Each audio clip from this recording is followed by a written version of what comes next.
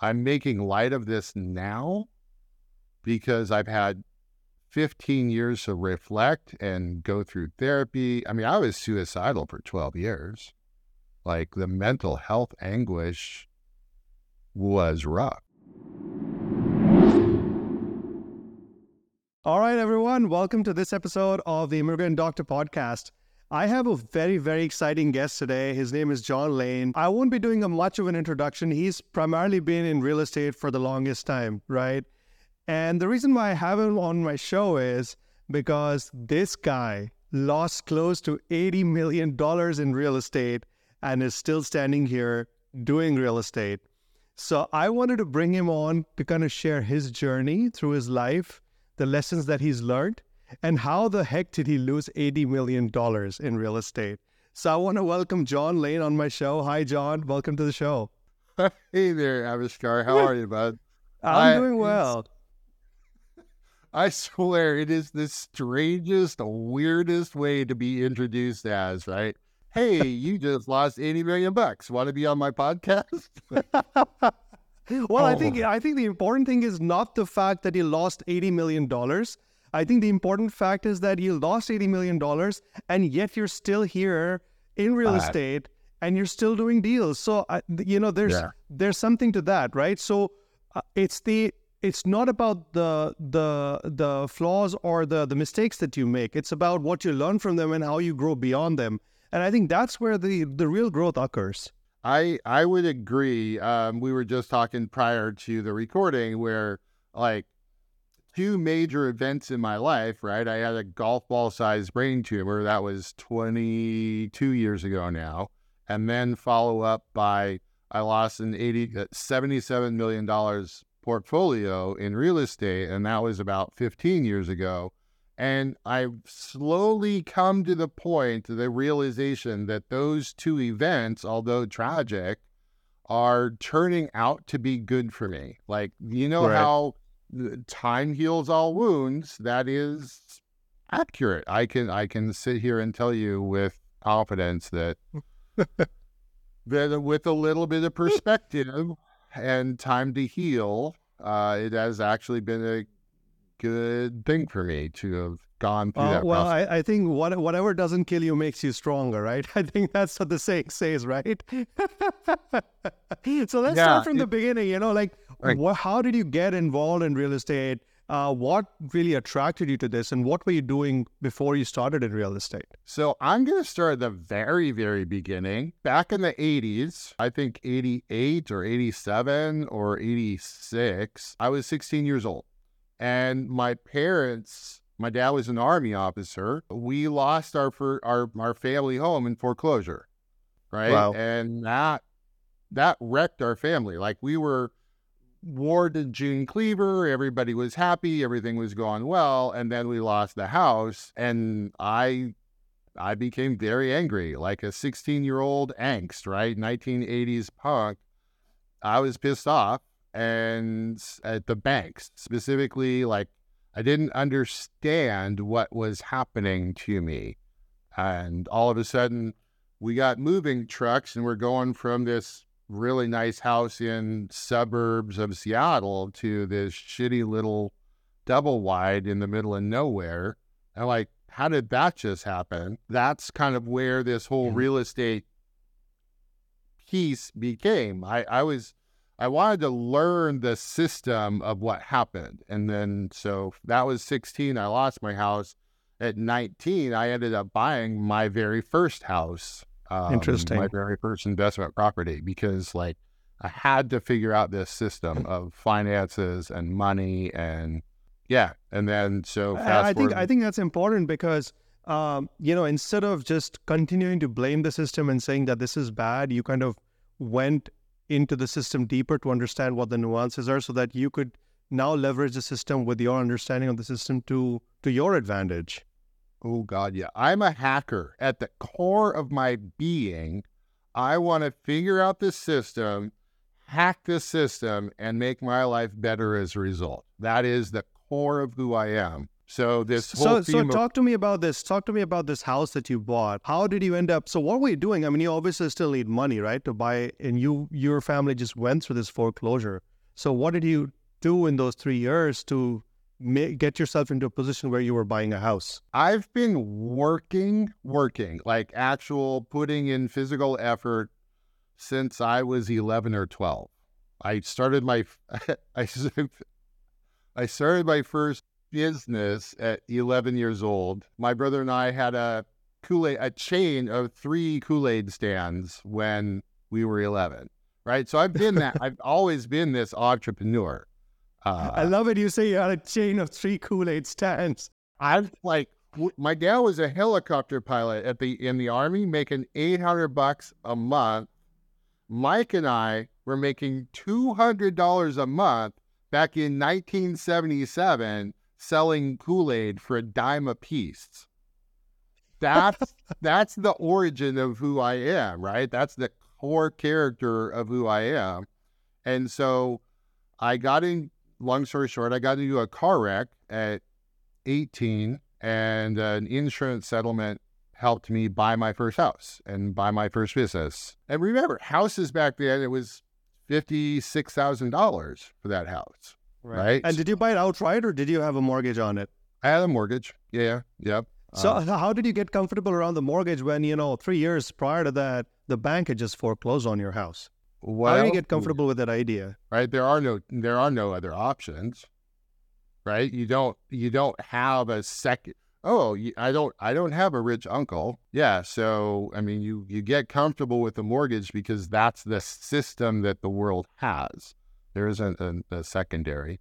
But I did. So I bought that house when I was 19. Long story short, at 31, this is a different house. By that time, I'd bought a different one. I got a golf ball sized brain tumor and ended up losing a house again in foreclosure. Wow. And like, all I wanted to do is cuss at this point. It was, my house, we were valued, the house was in the 225 range, and we owed like 175, 160.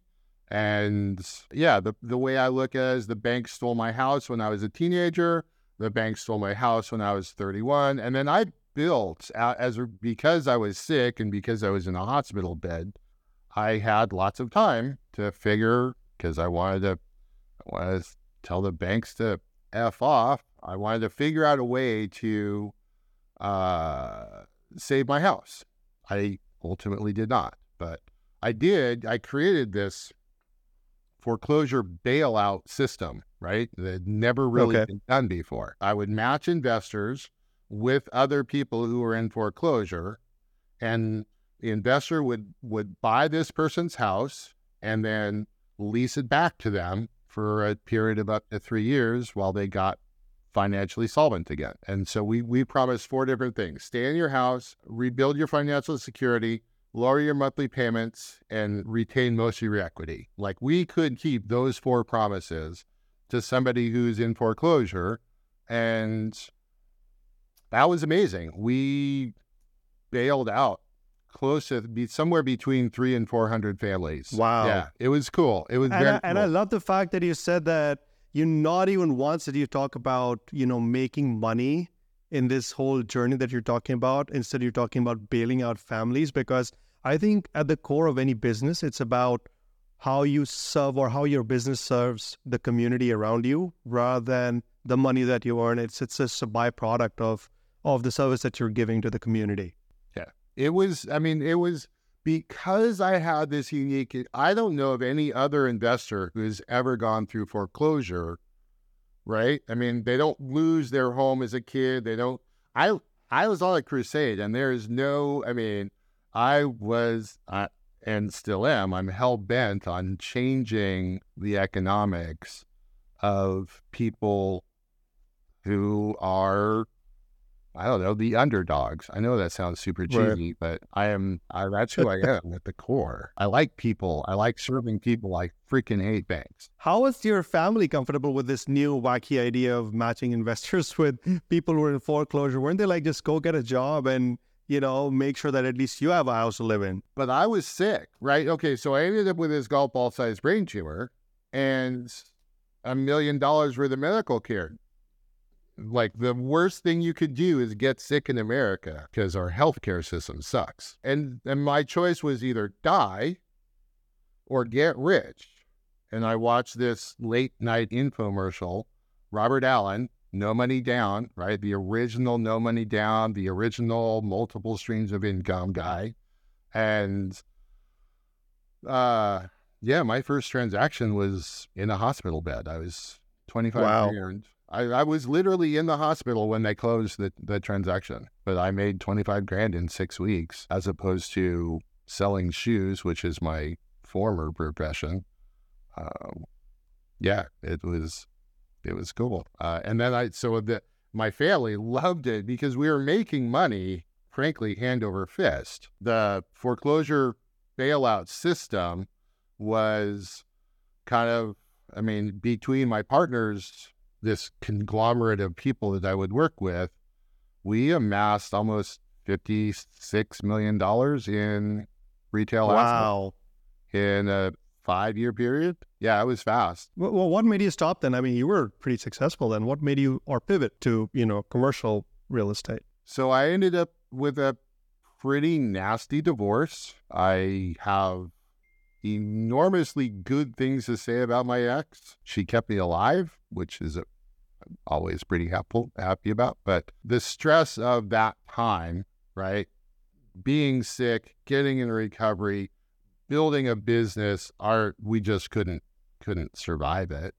But it kind of pushed me into a different level. And so once we went through that divorce, the economy had gotten better, right? This is 2004, 2005. And foreclosures were just not happening at the rate that they were in 2000 and 2001. And so I pivoted. I saw an opportunity. I lived in the Portland area. And so at the time, $200,000 house for sale here, we could sell that, take a $50,000 from the profit of that, and then go buy 2 houses in South Carolina with cash, right? We could buy houses in South Carolina for 25 grand a piece. And wow. Yeah. Have you looked at the mechanics, the financials of South Carolina? I have, and it's changed, and that's why I'm saying wow, because right now that's unfreaking believable. We were buying houses between $5,000 and $25,000. Like, wow. it was crazy back then. Like 2004, 2005, 2008, we were buying or selling a house a day. Like, wow. Imagine the mechanics of being able to do that. We would go in and buy 15 houses at a time. Like, oh, wow. It was absurd. And then the renovation process and the rehab and 2008, 2009 hit. So what happened then? How did you freaking lose $80 million? All right. So here it goes. So March of 2008, I'm going to paint this picture. March of 2008, we're buying or selling a house a day. Like, we've got a system in place. We're making $1 million a month in equity, right? Right. Everything's going well. And then I'm like, gosh, I don't really like this single family res thing anymore, because my ego, like, let's be honest, my ego, that was it. I looked up and there was this 13-story apartment building. I'm like, this is starting in the process of late 2007.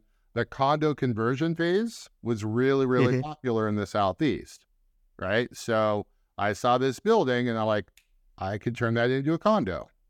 And so I go from this really solid platform of single family res, 30 or 40% equity in everything we had, to changing my entire business model and trying to buy this stupid building. Took us 9 months to close that transaction.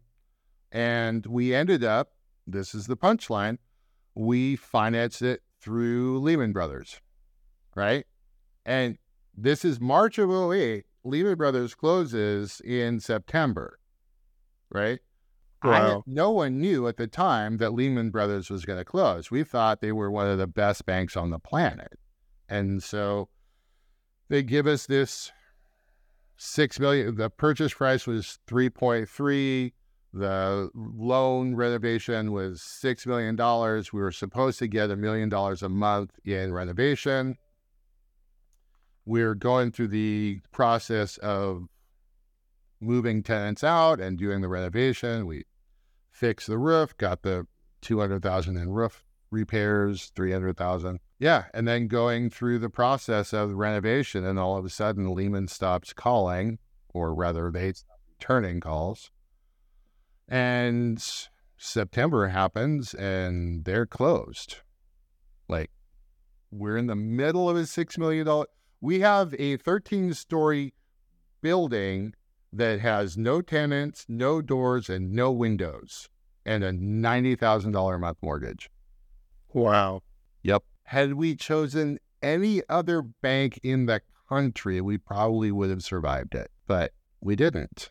And it was basically this massive domino of, like, we took the money, and this was the big mistake. We took the money from these other little transactions, trying to support the big transaction. And that was a problem, right? That was because the same investors were in on several of the transactions. So we just started taking monies from these other small single family res to prop up the big building. And it just wasn't survivable. So But that building was what, $6 million, $8 million? What about the other $70 million? Well, that was the single family res. There's 350 single family res, right? So you lost all of it?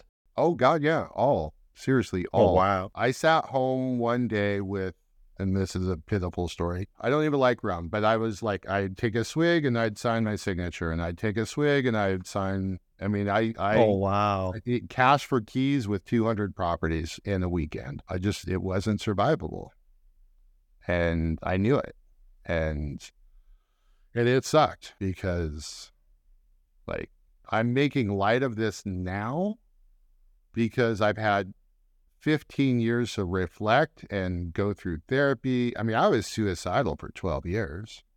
Like, the mental health anguish was rough. And I have a twin brother there. And I mean, You can see how it has aged me compared to Mike, right? I mean, that process damn near killed me many times. I wish I had. I ruined the lives, and not on purpose, but indirectly or directly, I destroyed the lives of 2,000 people when that business failed. Like, yeah, and to have that pressure on your shoulders, that not only your life, but like the lives of others who have invested with you, or the people who are actually in those buildings or those houses. It's I mean, when it went bad, the whole thing went into receivership. It was just my business partners literally scattered to the winds. The people who were managing the building sent me an email in the middle of the night, said we quit, and I've never heard from them since. Like, wow. The whole thing just erupted. And all of this happened all of a sudden, right? Also, all of this was happening together to kind of have that compounding effect to get you to a point where you had to, like, literally sell everything. I didn't sell. I didn't get... Or, sorry, you got foreclosed on. Yeah. Let's be really clear. There was no... So I made two really core bad mistakes back to back, right? Let's talk about that. I was hyper-focused on this 40-mile line between Greenville and Spartanburg, South Carolina.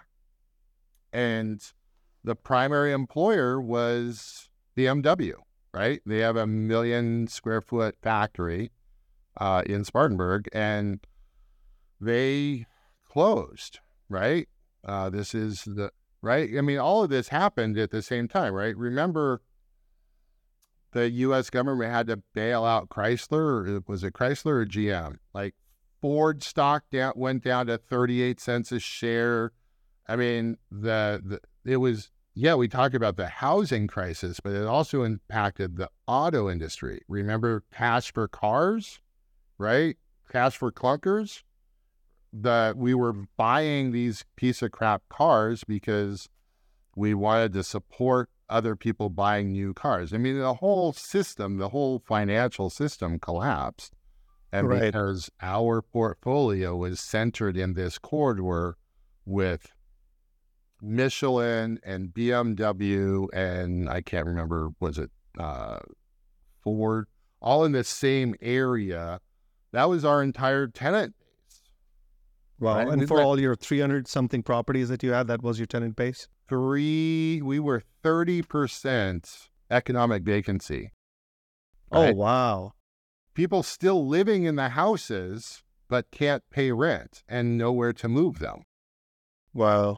Right? So we couldn't rent them. We couldn't get them. We couldn't evict them.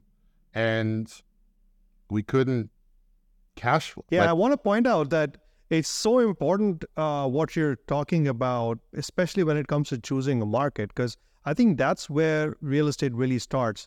Like we'd always talk about choose the right market, what are the right factors in a market.